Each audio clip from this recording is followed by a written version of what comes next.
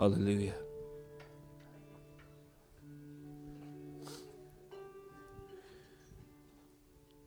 Yes, Father, this morning as we open our hearts to the call to worship, as we open our scriptures to hear from you, and your communication, Lord, via the record of apostolic witness and the whole counsel of God, as we open up our memory to consider your faithfulness to us these last 12 months as the year turns on our calendar, as we open up, Lord Jesus, the perspective of history that your word gives us to see your sovereign hand from beginning to end, organizing every detail for the greatness of your glory and for the good of your people.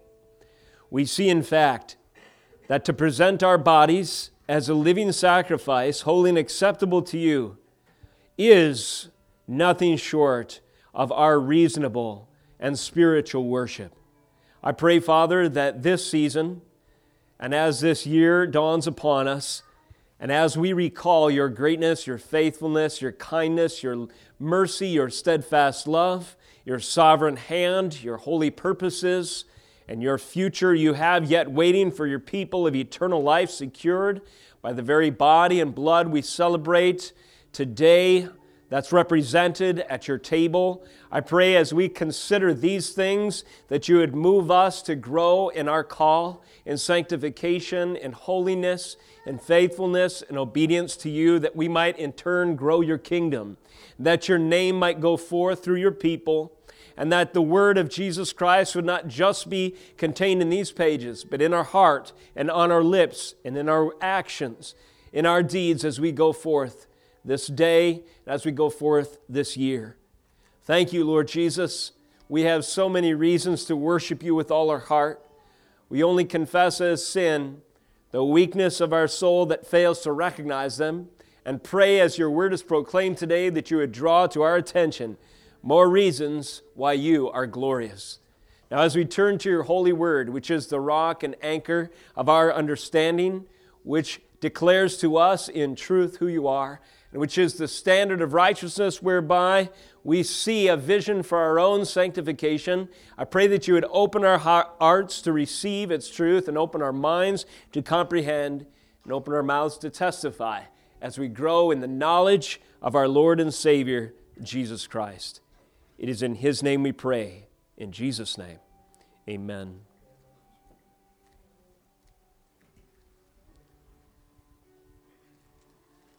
Hallelujah. Well, this morning, January 2nd, 2022, we welcome a new year. And as it's our first Sunday of the month, it also corresponds with the Lord's table, the celebration of communion, represented in these elements here. And at the close of this message, for believers in the room who consider the significance of this meal and have searched your heart, if you are in good standing with the Lord, the table will be open to you. Thus, these opportunities presented by God's grace to us draw us close to Him and remind us of the rock and foundation of our souls, not just the foundation upon which to build our goals and plans for this new year. So I think it's fitting to have these elements come together today. Let us turn to God's Word this morning and consider 2 Peter chapter 2. If you would, as you're able, turn to 2 Peter 2, 1 through 10, which will be our primary text today. In a moment, we'll stand for the reading of God's Scripture. The title of this morning's message is False Teacher Profile. You know what a profile is, don't you? It's a list of characteristics that give you an idea or set something apart. There's a list of characteristics of false teaching and false teachers that Peter gives us in these verses we'll consider today. The reason that he gives it is so that the church can be prepared against what might otherwise damage or harm or distract or derail the work of God in the culture in which he lived. And it strikes me that in our day, as we've often said, there are so many similarities that these words are equally relevant, and it's as if they were written yesterday for our benefit, I trust you will see. Therefore, the aim of this morning's message is to sharpen our spiritual faculties for war with false teaching. To sharpen our spiritual faculties so that we might declare victory over any arguments that would oppose the true counsel of God, the true word of the apostles, the prophets, and all who were commissioned by the Holy Spirit and inspired to record God's truth. So with your Bible and your heart open and out of reverence as you're able, would you stand for the reading of God's Scripture this morning? As the congregation stands, we turn to 2 Peter 2, 1 through 10. Listen as the infallible word of the Lord is declared in your hearing today. But false prophets also arose among the people, just as there will be false teachers among you, who will secretly bring in destructive heresies, even denying the master who bought them, bringing upon themselves swift destruction. And many will follow their sensuality, and because of them, the way of truth will be blasphemed. And in their greed, they will exploit you with false words. Their condemnation from long ago is not idle, and their destruction is not asleep. For if God did not spare angels when they sinned, but cast them into hell and committed them to chains of gloomy darkness to be kept until the judgment, if he did not spare the ancient world, but preserved Noah, a herald of righteousness, with 7 others, when he brought a flood upon the world of the ungodly, if, by turning the cities of Sodom and Gomorrah to ashes, he condemned them to extinction, making them an example of what is going to happen to the ungodly, and if he rescued righteous Lot, greatly distressed by the sensual conduct of the wicked, for as that righteous man lived among them day after day, he was tormenting his righteous soul over their lawless deeds that he saw and heard. Then the Lord knows how to rescue the godly from trials and to keep the righteous under punishment until the day of judgment, and especially those who indulge in the lust of defiling passion and despise authority. This is the word of God. You may be seated. I see I forgot one phrase in verse 10. It concludes as follows: bold and willful, they do not tremble as they blaspheme the glorious ones. False teacher profile. I trust you heard as I proclaimed from the Scriptures this morning certain characteristics, adjectives, character traits that describe those who are a danger to the church and set themselves and their intentions, their goals, and their proclamation towards selfish gain, and really are in league with the devil's purposes of deceiving and exploiting the people of God, and casting a shadow of blasphemy upon the clear proclamation of the holiness of our God, and in so doing represent a threat, and perhaps one of the greatest threats to the church moving forward. The Scriptures are clear with analogies like wolves in sheep's clothing, that we need to have the discernment and awareness to tell when there is wickedness that is well disguised, that without discernment could easily derail the church. That is to say, if there is such a thing as wolves in sheep's clothing, we need to have our spiritual faculties exercised by reason of use, as the author of Hebrews says, to discern both good and evil, so that we can tell the difference, even though, as that analogy, that picture, that illustration tells us, it's not always easy. So what are the ways that we can sharpen our abilities to tell the difference between what is false teaching and what is the true, rightly divided Word of God? Well, Peter equips the church with these kinds of tools. And as you'll recall, many of them were given to us in chapter 1, and now we see the great need for them in chapter 2. In the first chapter of Peter's epistle, he instructs the readers on how to strengthen their faith. Do you remember this? Turn back a page.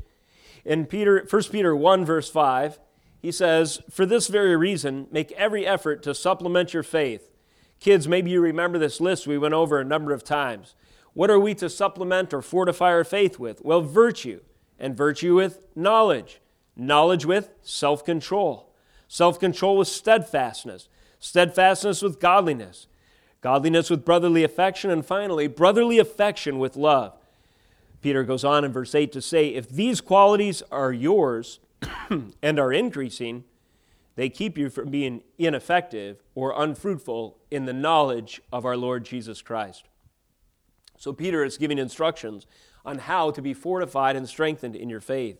So if the first chapter instructs readers how to strengthen their faith, it is clear that this is an urgent matter and a priority for the church, and so much so that Peter himself vows to dedicate his remaining years to stirring up the church by way of reminder to this end. And in so doing, he outlines these 7 qualities in verses 5 through 7, which will serve to supplement the faith of the church under trial. So if this is the overarching theme of chapter 1, primarily devoted to exhorting the church to fortify her faith, the second chapter details what we are to fortify ourselves against. In chapter 2, Peter outlines the nature of the enemy in our passage today, with a goal to equip Christians to identify the false teaching as poisonous and to stand against it in the truth of the apostolic word and the clarity of what Peter has delivered. The gospel verified by multiple witnesses, by corroborating testimony, by apostles like Peter, Paul, and the whole New Testament record, indeed the whole counsel of God. In our day, saints, it is worthy of note that the framework of our culture, as far as I can tell, continues to disintegrate and weaken, it creates many crisis moments for the soul. There's potential pitfalls for us to be freaked out, for us to be in fear, for us to sense maybe a response or reaction to panic. These kinds of times that we live in tend to render people particularly susceptible to error and false teaching. In a crisis, people are prone to panic. As in Peter's day, the pressures of the worldly environment could easily elicit spiritual desperation and then trigger a frantic search for answers. And perhaps in that day, people might run to the philosophers, the Stoics and Epicureans who sat at Mars Hill and thought all day about the meaning of life and could impress you with their words and their reasoning.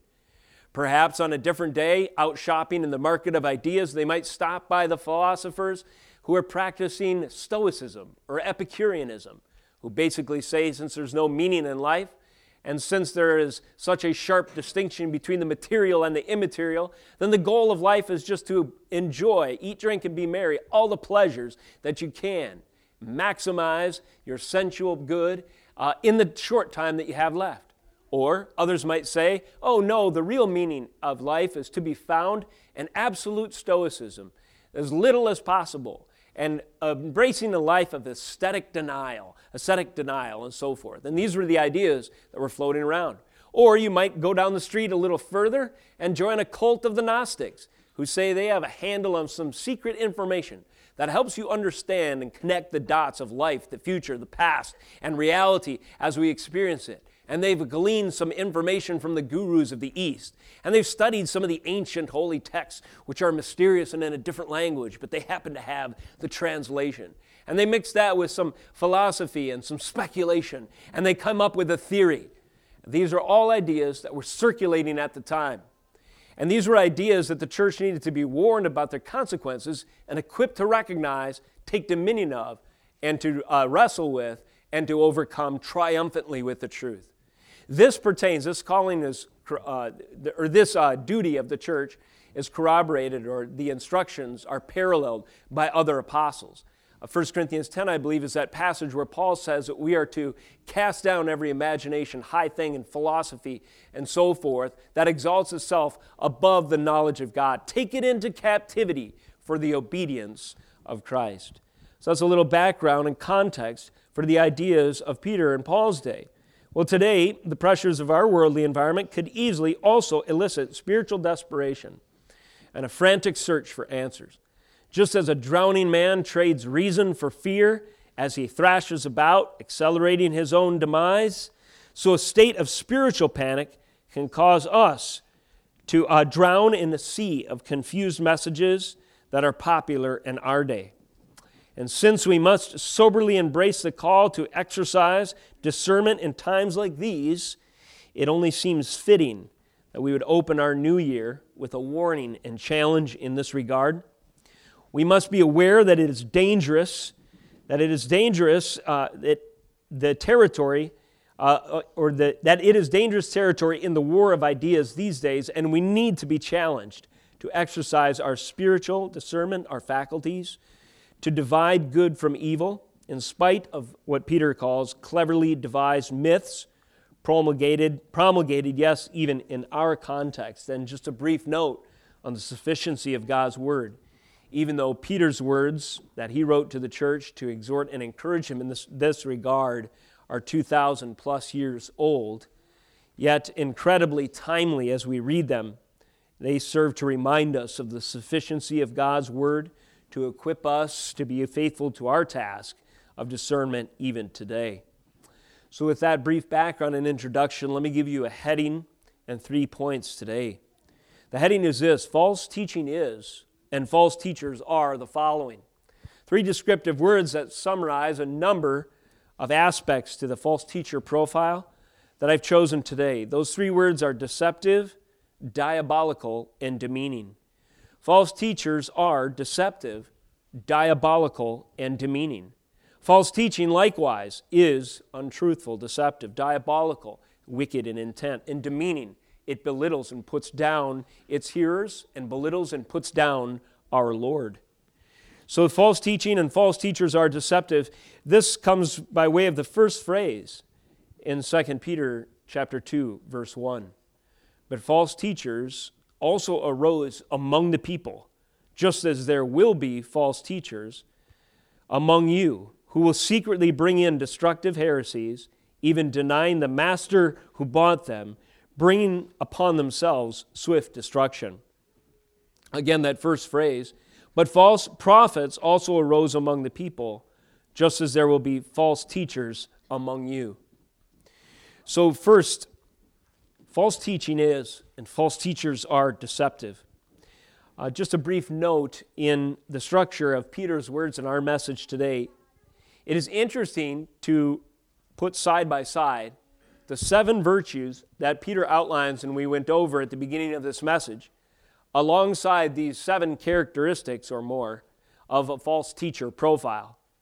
In other words, you could put it this way: whereas false teaching is marked by falsehood, the believer fortified in his faith is marked by virtue, according to 1 Peter 1, verse 5. Virtue versus falsehood. So, deceptive. As we see here, this is nothing new, but there's a pattern since the fall. The enemy, Satan, whose name means accused, we were studying that in our family worship, or deceiver, one whose very job and the nature of his character is to not tell the truth, but to distort and to deceive and to falsify and to lie. As such, it stands to reason that through the ages, so far as the enemy has been active in influencing people, or at least attempting to, false prophets and false teachers are nothing new. The Bible records many examples for us, in fact, and Peter references a couple of them in the course of his words as well. Suffice it to say that false teaching is characterized by falsehood. That should be self-evident. Now, this is contrasted with that virtue I was telling you about before. Virtue, that first word that Peter says is a necessary fortification for our faith, can be defined, as you recall, moral excellence or moral vigor. What is virtue? Well, virtue is that which is in accord with the communicable attributes of God. Communicable attributes of God are those aspects of God's character and being that His creatures can share in. God is omnipotent, we are not. That is an incommunicable attribute. However, God is holy and we are called to be holy. That is a communicable attribute. God is loving and thus we are called to love. That is a communicable attribute. God is just, God is truthful, God never lies. God is merciful, God is gracious. All of these things are attributes, characteristics that define the goal of our own sanctification. And when the Scriptures say that we are being transformed into the image of Christ, these are the moral excellencies that we are being changed into. That as our life grows more in accord with Christ and the standard of His righteousness, Christ Himself being the ethical standard, the highest embodiment, if you will, of all these moral excellencies. Thus, as we are transformed into His image, we display less falsehood and more honesty. We display less vindictive behavior and more clarity and discernment, and so it goes. This is a pattern that the author says has been obvious through the ages. He later illustrates this in verses 15 through 16. So if you go down to chapter 2, verse 15, Peter says this, "Forsaking the right way," again speaking of these false teachers, "they have gone astray. They have followed the way of Balaam, the son of Beor, who loved gain from wrongdoing, but was rebuked for his own transgression. A speechless donkey spoke with human voice and restrained the prophet's madness." You remember this story, kids, where a donkey was listening to God more than the prophet was? The angel stood in front of the donkey. The donkey refused to move. The prophet, so to speak, Balaam, got very angry, began to beat his animal, his means of transportation. And then the animal, the donkey, held him accountable, basically said, "What are you doing?" and really surprised him. There's 3 chapters devoted to this story of a false prophet trying to deceive God's people and failing because God is sovereign.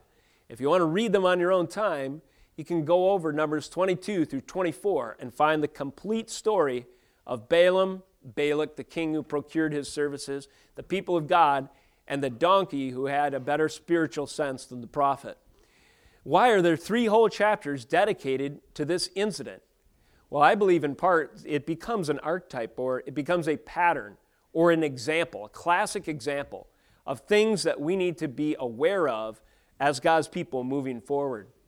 There are times, like another example, by the way, is in Judges chapter 17, I think verses 7 through 13, just to give an introduction. But if you're not too familiar with the story of Judges, there's some really interesting tales. And among them, during this time where there's no king to be found in Israel, everyone did what was right in their own eyes. And the word of God and obedience to him and his covenant was really languishing. A lot of colorful characters and a lot of horrific circumstances and sinful fallout became prevalent. And there's this dude named Micah, and one day a Levite, just a wandering guy, showed up at his doorstep. And simply because of his family birth, that is in the priestly line of Levite, Micah said, "Hey, I have an idea. How about this? I give you like 10 pieces of silver and some clothing, and you can be my personal priest." There was a famous sermon, I found this one out through Pastor Matt Trewella, by another pastor's name. He was sort of a influential missionary individual in the last century, Paris Ridehead, R-E-I-D-H-E-A-D, I'm not sure how to pronounce it. He wrote a sermon, probably his most famous oratory. It was called 10 Shekels in a Shirt. And what that sermon really did is it isolated and applied a principle that once the people, or once spiritual, or the priestly duties of spiritual leadership are merely for sale, and those who are quote unquote serving in a priestly role, today it could be a pastor, a minister, or the church, institutionally constituted, in these situations, once basically the primary motives are reduced to, hey, what will you give me for what you want to hear? And so itching ears are satisfied with a message that's tailored, just to the demands of the culture of that day. And it's lost its prophetic clarity, it's lost its edge, it's been corrupted, and so forth. Then you know that the place has been overrun by false teachers, and you live in a culture that has left God's law and the standard of righteousness and needs reform. So anyways, this falsehood that characterizes prophets and teaching through the ages, we have examples of them at some length. Why? Because it's a perennial problem. It's a problem that always plagues the church and needs to be seen through the light of God's word, and we need to have the discernment to recognize it. According to the pattern through the ages, later illustrated by the example of Balaam, those verses we read in 15 and 16. Balaam's account covers, this long section. These passages provide a careful documentation, these 2 examples that we gave. They provide careful documentation to demonstrate by example a continual threat facing God's people. And thus, we need to recognize the false teacher profile. It's marked by falsehood in contrast to virtue. It's also marked by secrecy. In verse 1, the apostle goes on to declare, "But false prophets also arose among the people, just as there were false teachers among you, who will secretly bring in destructive heresies, even denying the master who bought them, bringing upon themselves swift destruction. So not just the quality of their information, which is false, but the means that they deploy to bring it in or to influence their followers is marked by sinfulness. And this secretly bringing in destructive heresies, indicates their underhanded intentions. Now contrast this, if you would, with knowledge. We are to add to our faith virtue, and to our virtue secrecy? No. Underhanded, conniving, sneaky ways? No. Cleverly devised myths? No. We are to fortify our faith by virtue and by knowledge. Now, knowledge, boldly proclaimed and fully disclosed in the public square, in the pulpit, and in the lives and confession and testimony of all true believers, is a mark and characteristic of a healthy church. The kingdom of God is marked in every age, not by sneaking around and by secrecy and manipulation. No, not by tricking people to make a decision for Christ, by psychological tricks and just mere, persuasive tactics. No. The Word of God is to be declared boldly, truthfully, and that knowledge is to be proclaimed in spite of whether or not the people are willing and ready to hear. This is where the church goes wrong in so many cases. Evangelism is not clever persuasion to trick somebody into following Christ. Have you ever heard of Pascal's wager? Maybe you've used this reasoning before, but it's an example of something that's kind of borderline sketchy, right? So someone would say, listen, you should repent and turn to Jesus. After all, what do you have to lose? If you die and it turns out there's no heaven, all you've done is tried to live a better life. What's really wrong with that? But if you die and it turns out there is a heaven, then you can wipe the sweat off your brow. I took Pascal's wager and I'm sure glad I did. Turns out God is actually real. Now you might lay out that argument. Is that evangelism according to the knowledge of the Scriptures? Well, it might have, you might use it to make a rhetorical point, and maybe it's good as far as it goes, but I would encourage you to set that kind of reasoning and that kind of technique aside entirely. Why? Because when you're calling someone to repent and to believe, it's not a wager on the probability factors of what might possibly happen in the future. No. It's a proclamation with absolute certainty that there is a heaven to gain and a hell to shun. Be careful that you don't fall into this trap in proclaiming the knowledge of the gospel by implying that maybe it's not true, or what do you have to lose? Why? Because it can undermine the validity, the certainty, the power, and the authority of the Word of God. I challenge you to look in the Scriptures and see where the apostles would use this kind of reasoning. They did not. They knew they were eyewitnesses of the resurrected Jesus Christ, and no one was going to tell them otherwise. Oh, I don't believe you. Well, did that shake their confidence? Of course not. They had seen Jesus Christ, Peter himself, James and John, at the Mount of Transfiguration, shining in all his pre-incarnate glory. No one was going to talk them out of preaching with authority. Have you seen Jesus revealed? Has He awakened your heart to behold Him? I submit to you that His Word is a sufficient revelation so that you never need to doubt the reality, the truth, the absolute certainty of the Word of God ever again. Preach that way. Share that way. We're not people who secretly smuggle things in and twist and manipulate and try to persuade through some complicated psychological techniques. We are people who have seen the risen Christ through the eyes of faith, whose hearts have been opened to the declaration of the same, the Word of God, and know without a shadow of a doubt, because the Holy Spirit has resurrected our once dead heart, that Jesus Christ lives. And so we should proclaim it without equivocation, without qualification. We should proclaim it boldly with authority. This is the difference between false teaching or teaching that is false. You could say not every person who is in error is necessarily a false teacher. We should all grow in our correct, in the proper ways to proclaim the gospel. But nevertheless, if our ministry or heart is characterized through and through by this profile of a false teaching, then of course that would make someone a false teacher. And among these things is error and secrecy. A third, and that would be, those two things are under deception. So again, false teaching and false teachers are characterized by falsehood and secrecy. And then major point number 2, false teaching and false teachers are characterized by the diabolical. What do I mean by diabolical? Well, demonic, not well-meaning, not sincere.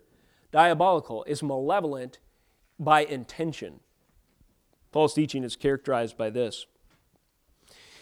Again, in verse 1 of 2 Peter 2, false prophets also arose among the people, just as there will be false teachers among you, who will secretly bring in destructive heresies, even denying the master who bought them, bringing upon themselves swift destruction. Peter does not mince any words, but he points out that false teaching is characterized by a diabolical intention and content. False teaching and false teachers are antichrist. They're against the Lord.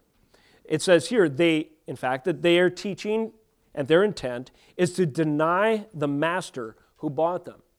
That is to say, they may count themselves among the confessing believers, but in reality, they're just using that association to come in and to do damage.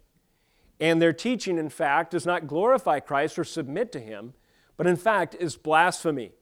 It's claiming something of Christ that He never claimed for Himself, or it's denying something of Christ that He declared was absolutely part and parcel of who He was. They deny the master who brought them, bringing upon themselves swift destruction. Later on, it speaks that in this chapter or verse 2, they will follow their sensuality, and because of them, the way of truth will be blasphemed. First of all, Antichrist. Now again, we contrast the Antichrist undermining Jesus and who He is with the third, or is it the fifth here, quality that Peter says we should reinforce our faith with, godliness. In other words, on the one hand, with the false teachers and the false teaching, it is Antichrist. It undermines Christ and His authority. On the other hand, for those whose faith is strengthened and fortified, we are called to godliness. These two are in opposition to one another. The Antichrist teacher, the false teacher, even though they may not even realize it fully, are anti-Jesus. They're denying the one who bought them. In other words, their heresies include characterizing Jesus in a different way than He is revealed in the Scriptures. Today, it strikes me, and this is just in my experience, kind of listening to podcast world, as I sometimes call it, the decline of our culture is making for some strange co-belligerence. I've listened to some podcasts where it strikes me that I can almost have solidarity with someone who is, say, to use the modern categories, a classical liberal. That is, they believe in things like free speech and individual liberties, but they seek to speak about and celebrate their liberty in their homosexuality. Now, there may be an individual like this who opposes the same enemy I do. I'm for individual liberty, and I am against, I believe it's an ungodly position, the monopoly on speech taken by big tech organizations and the government and so forth. Why? Well, because I'm a Christian preacher. I'm a minister of the gospel who says that shame on you if you should deem it illegal or culturally inappropriate, either politically incorrect or legally incorrect, to share the words of life with the people of God. So I am for free speech so that the word of Jesus Christ can go freely as possible to proclaim repentant belief to this culture. Well, there are others out there who endorse that same value. They want free speech as well. But why do they want it? And you see, this is where we get into a divide. It's interesting. We need discernment. What unites us and what divides us has everything to do with our relationship to Jesus Christ. That is primary. That is ultimate. We must be careful to remember that. We might have provisional goals that actually align with unbelievers in the culture war, as a so-called culture war today. And as far as it goes with discernment, we might be fighting for the same thing, and providentially, maybe we can praise God for that. But we must not forget, again, that the basis of true fellowship and the basis of true revival and the basis of true unity, true community, and true health for a people, a nation, a society, for the globe, for our city, for our church, for our families, is based upon our relationship with Jesus Christ. If we elevate something higher than our relationship with Jesus Christ as the point of unity with our culture or with someone else and so forth, what are we doing? We're blaspheming our Lord. Why? Because our God is a jealous God, and He deserves to be primary in our affections, primary in our priorities. He is the one who we have first and foremost allegiance with. So we need to be careful in days as confusing and corrupt as we have today that we not forget this. Because anything that is not first and foremost for the glory of Jesus Christ is diabolically antichrist at core. The decline of culture provides a lot of opportunities for us to witness this.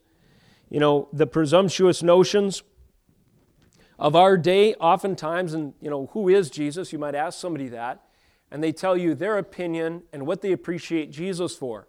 That can be a very interesting conversation. I've said it this way in the past.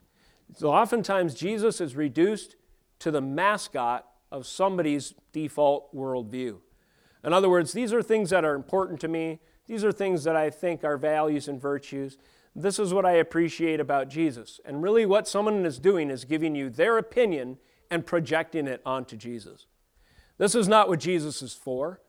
This is blasphemy if this is all that Jesus is to us culturally. He's just a mascot for our opinions, our preferences, our experience, our worldview. Oh, I love Jesus because He loved everybody. He was not judgmental, And I remember someone gave me a book to read, an unbeliever, one of those coffee shop conversations. He said, hey, this book I thought was really profound. Why don't you read it and see what you think? And it was called Jesus, the Pedagogue of the Oppressed.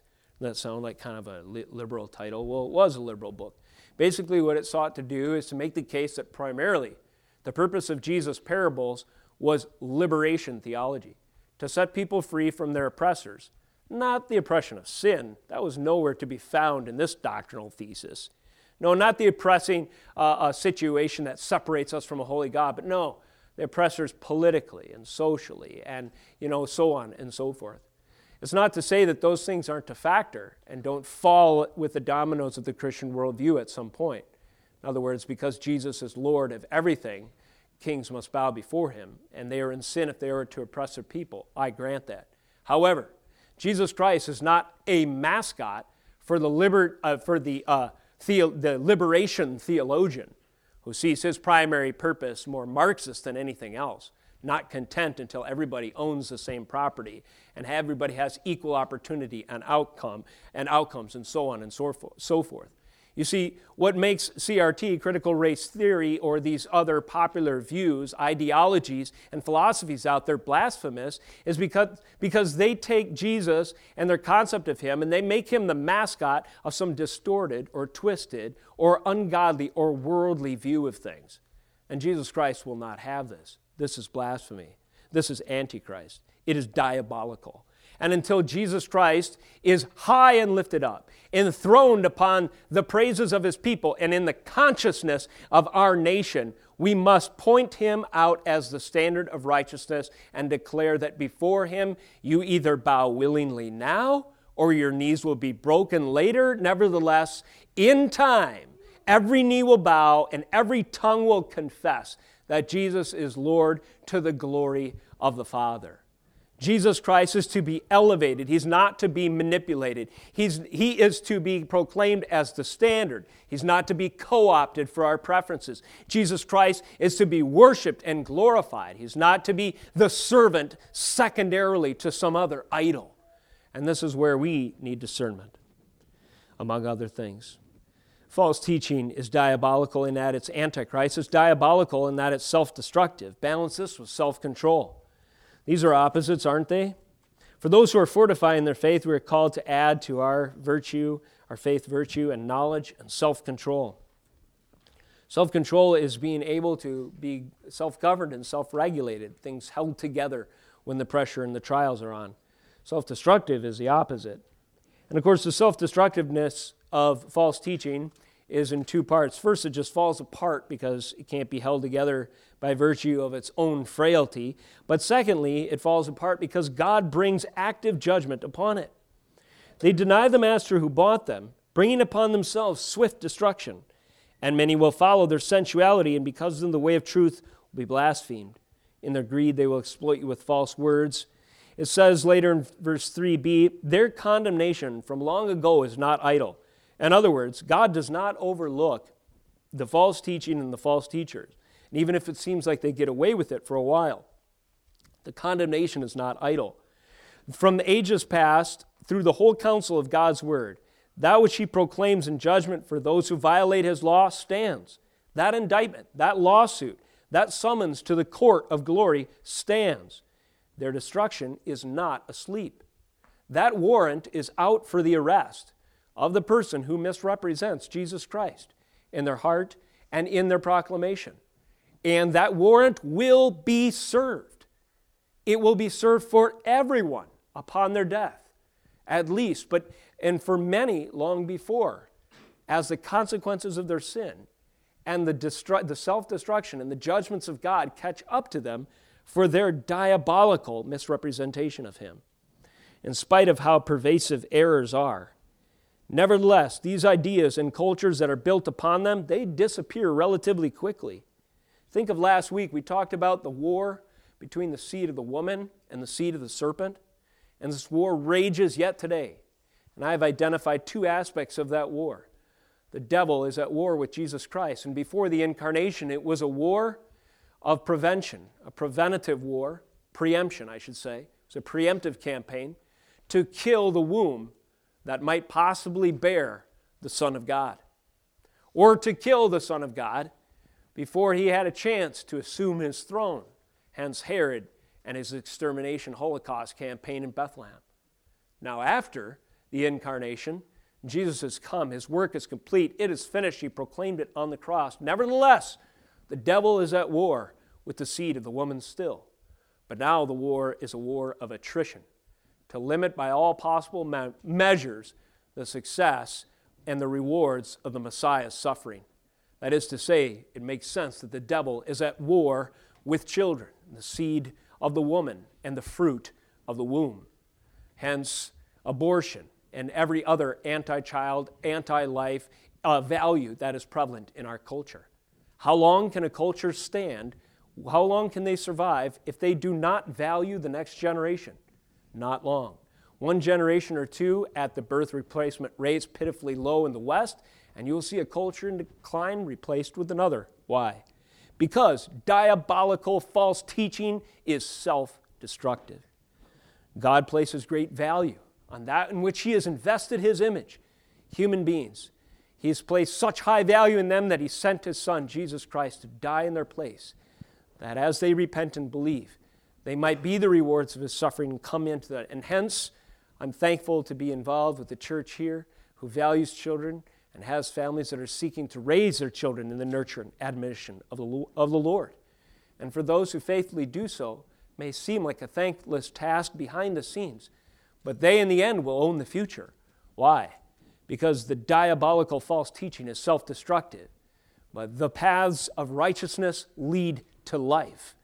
And this is the faith-filled statement upon which we should build a home, a church, a vision, a worldview, and a standard of repentance that we proclaim to a world lost in their trespasses and sins. Finally, the false teaching under diabolical is wicked in that it's antichrist, it's self-destructive, but it's also sensual. This means relating to one's senses, of course, and their appetites, our sinfulness, the flesh. Verse 2, and many will follow their sensuality, and because of them, the way of truth will be blasphemed. So you see kind of a contrast there, or the way of truth versus sensuality. When sensuality is elevated, seeking your own pleasure according to the appetites of the flesh, then what is the consequence? The way of truth, the righteous, the virtuous, the praiseworthy, the holy, and the laudable, they become blasphemed. And this is where we are at in so many ways in our culture. Now, contrast this with the steadfastness that Peter calls the church to fortify herself with. God's word doesn't change. God wasn't against homosexuality in Sodom and Gomorrah and is tolerant now because he's so loving. Although many apostate so-called churches would have you believe such a thing. By the way, in 2 Sundays, I believe, on the 16th, I don't know the exact name for it, but pastors, it's come to my attention that pastors in Canada have called for biblically convicted pastors in the United States and elsewhere to join them in something like a biblical sexuality solidarity Sunday. Why? Because Canada just passed with the unanimous approval of both the conservative and whatever the party structure is up there, unanimously just approved in recent weeks a complete ban against so-called conversion therapy.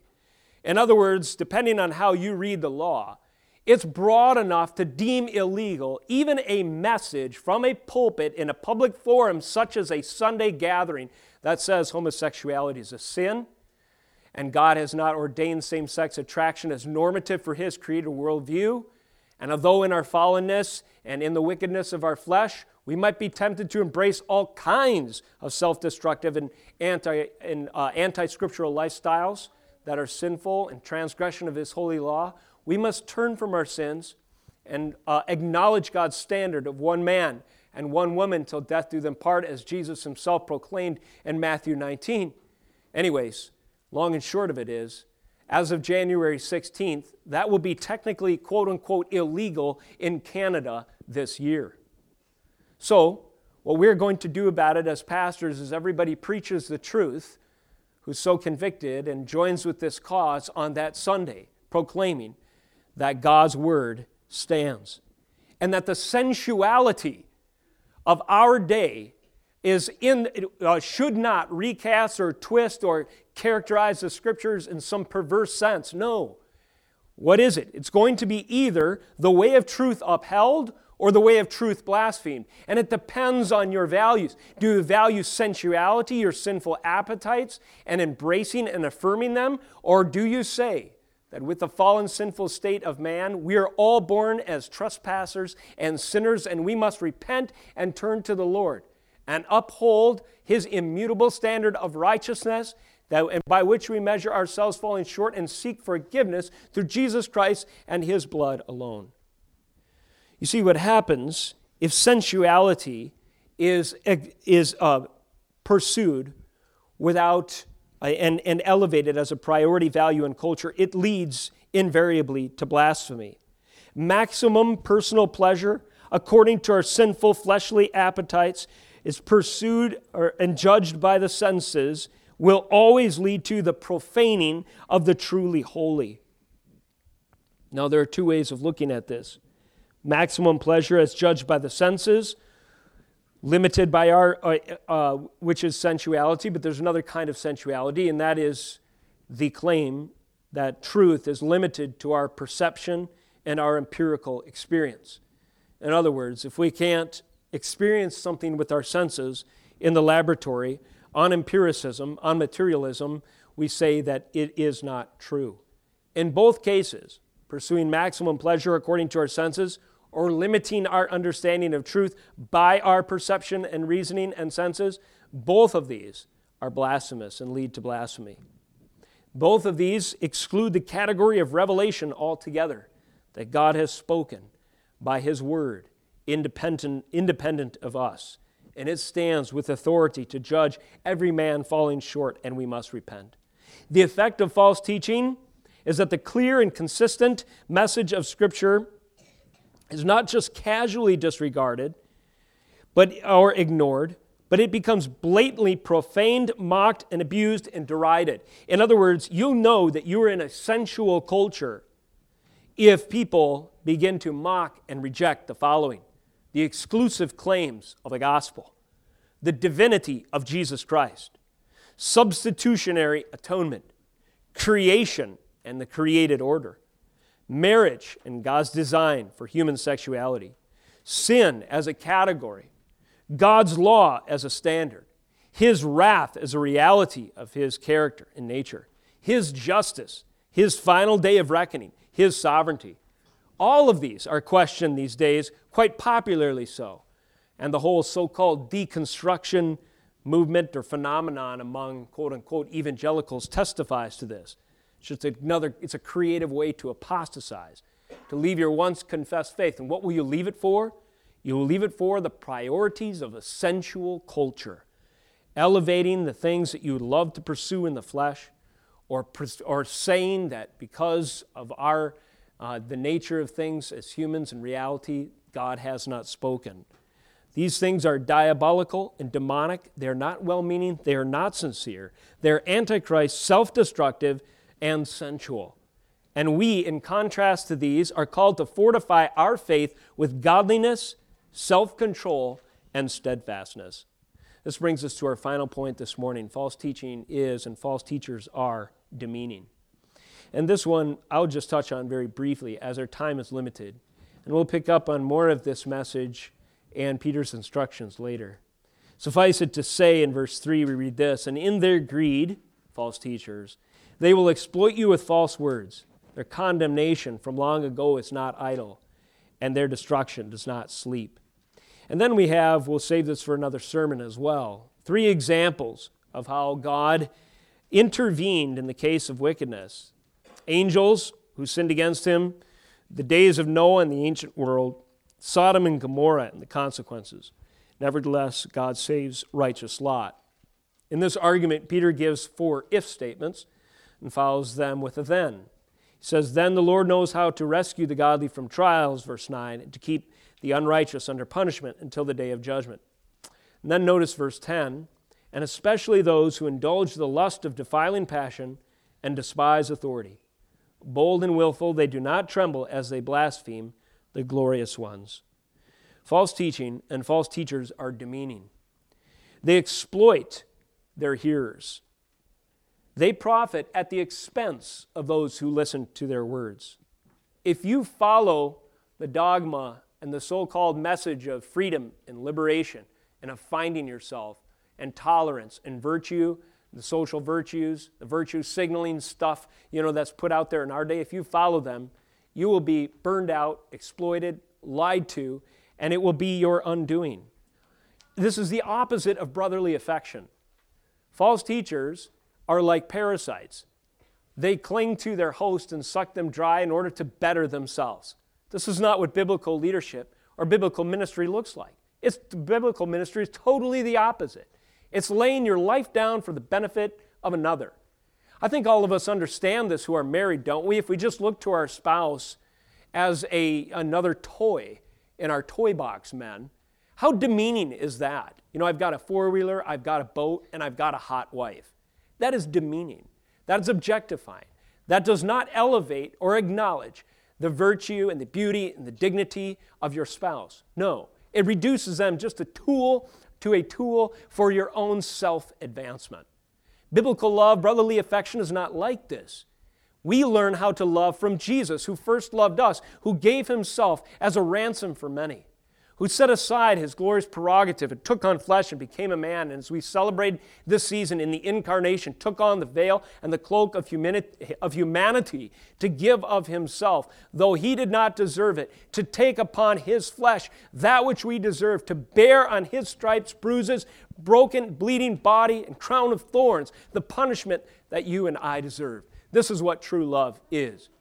True love isn't being free to pursue as many and varied sexual partners or weird lifestyles as you possibly could want, desire, or imagine, and your perverted fantasies. That is not love, and neither is tolerating that. It's self-destructive behavior that leads to a parasitic situation that ultimately leads to death. All sin leads to death. The wages of sin is death. False teaching and false teachers are demeaning. They exploit the hearers. They're motivated by greed, wielding as an instrument their false words. And this is in stark contrast to the humble self-giving exemplified in Jesus Christ and the incarnation. We are not like this. If you're a true believer, you are called and recognized brotherly affection that is distinct from the exploitation of the false teachers out there. False teaching is characterized by defiling passion, whereas we are called, as Peter says, to add to our faith love. This is why moral collapse and false teaching so often go hand in hand. True biblical love holds out the object of the affections as sacred, as we said before, as dignified, and there's sanctity to it. That's what true biblical love. Defiling passions of sin profane and objectify and desecrate the object of one's attention. And this is why marriage is being profaned. This is why the gospel is being profaned and desecrated. Why? Because these are things that God has deemed as holy and set apart and sacred and to be esteemed. They have dignity, value, and worth as He has ordained it. But if we pursue our defiling passions, our base desires, what happens? We'll become unreasoning. Peter goes on in verse 12 to say, these, like irrational animals, creatures of instinct, born to be caught and destroyed, are blaspheming about matters of which they are ignorant. What's the difference between animals and reasoning human beings? Nothing, according to the values of our culture. According to the standard of God's Word, everything. The image of God, the calling of righteousness, the ability to discern right from wrong, the responsibility as a moral agent to live in light of His truth, to recognize when the gospel standard is proclaimed that you've fallen short, to turn from your sin and trust Jesus to pay for it, and then begin to walk in a manner worthy of the call. To seek the Lord and ask Him to give you a love and desire for the things that are holy and in accordance with His communicable attributes, and to reject and to despise and to recognize as sinful and defiling the passions of the flesh. Finally, false teachers in this demeaning category despise authority. They're not only demeaning of those whom they seek to influence and manipulate, but they're also demeaning of Jesus Christ Himself. As we've said a number of times, their greed exploits their followers with false words. But the Lord knows how to rescue the ungodly from trials, and not only this, but to keep the unrighteous under punishment until the day of judgment, especially those who indulge in lust of defiling passion and despise authority. When God says, thou shalt not, and you say, I shall, you are despising authority. This is demeaning of Christ. They refuse to acknowledge and submit to His terms and His righteousness. And in pursuing their defiling passions and their false teaching, their false notions and false ideas, they embrace blasphemy and promote blasphemy, motivated by failure to submit to authority. Motivated in these things, they fail to submit to authority. And so many things these days fall into this category, including radical feminism and egalitarianism that seeks to erase all of God's hierarchical standards of biblical order that stem from His very nature. And in theology, what's called the economic trinity itself, where God has ordered things in a particular way. Well, in pursuit of what we would prefer to be as God, according to the lie in the beginning, we are willing in this culture, and some so-called Christians have embraced this as well, to recast reality in our own image so that we can pursue defiling passions and exploit the hearers in the process and despise the authority of Jesus Christ all the while. So this is what Peter is giving us. He's giving us a profile by which to understand and to judge and to discern false teaching and false teachers. They are deceptive, diabolical, and demeaning. And I hope, as we see the danger and the pitfalls, and also as we judge the influences potentially around us according to the standard, that our sense of awareness and warning is raised. And if it is, and if you are a true believer, then what arises next is, Lord, help me to be fortified and strengthened against this. That would be the next natural desire if the Lord is using this as intended. Peter says in verse 13 of chapter 1, I think it right, as long as I am in this body, to stir you up by way of reminder, since I know that putting off my body will be soon, as our Lord Jesus Christ made clear to me, and I will make every effort so that after my departure you may be able at any time to recall these things. That's how serious and important this call of embracing righteousness and discerning wickedness is. Peter reiterates this calling or this commitment in chapter 3, verse 1. And he also incorporates the goal of his first letter as he describes it in this chapter, or in this verse as well. He says 3:1, "This is now the second letter that I am writing to you, beloved. In both of them I am stirring up your sincere mind by way of reminder, that you should remember the predictions of the holy prophets and the commandments of the Lord and Savior through your apostles." These are things that Peter points us to and says he will give the rest of his days, sufficient statement for his ministry, to remind us, if we identify with his early hearers, to remind us of. What things does he remind us of? Well, those fortifications in chapter 1, things to strengthen our faith. And here's an additional thought as well. He wants to remind us not only of the things that he's said, but the commandments of our Lord and Savior, the word of Jesus that we've received through his apostles. Among these commandments from Jesus and the apostles is the Lord's table today. And as we transition to communion, we recognize from Peter's teaching that right here are implements of war. That in the vision for the Lord's table, our spiritual faculties can be sharpened for us to go to war effectively and triumphantly with false teaching, deceptive claims, and that which otherwise would divert, distract, and destroy the church of Jesus Christ. Let's close with one more reference from the first epistle, 1 Peter 1, 17 through 21. Turn there with me in closing as you're able. 1 Peter 1, 17 through 21. The apostle writes, "And if you call on him as Father, who judges impartially, according to each one's deeds, conduct yourselves with fear through the time of your exile." So these are those commandments of the Lord by way of apostles that he is pointing us to. "Fear the Lord throughout your time of exile," verse 18, "knowing that you were ransomed from the futile ways inherited from your forefathers." What are those futile ways? That would be the things that we've discussed today, that which characterizes false teaching. "And we have been ransomed from these, not with perishable things such as silver and gold," but verse 19, "but with the precious blood of Christ, like that of a lamb without blemish or spot. For he was foreknown before the foundation of the world, but was made manifest in the last times for your sake, who through him are believers in God, who raised him from the dead and gave him glory, so that your faith and hope are in God." Lest you fear that you would be corrupted and pulled in and sucked in to basically the undercurrent of our blasphemous, sensual culture, know that you have means to stand in a day like the early church when your faith is challenged. But you do so not with silver and gold, things that you could purchase or your tangible experience. You do so recognizing how precious the blood of Jesus truly is. In the Lord's table, we return to the priority and the power of the gospel. The recognition that the shed blood of Jesus Christ frees us from the curse that hung over our head because of transgressing God's law. And it frees us to be new creatures in him. Thus, we embrace sanctification, being conformed into his image.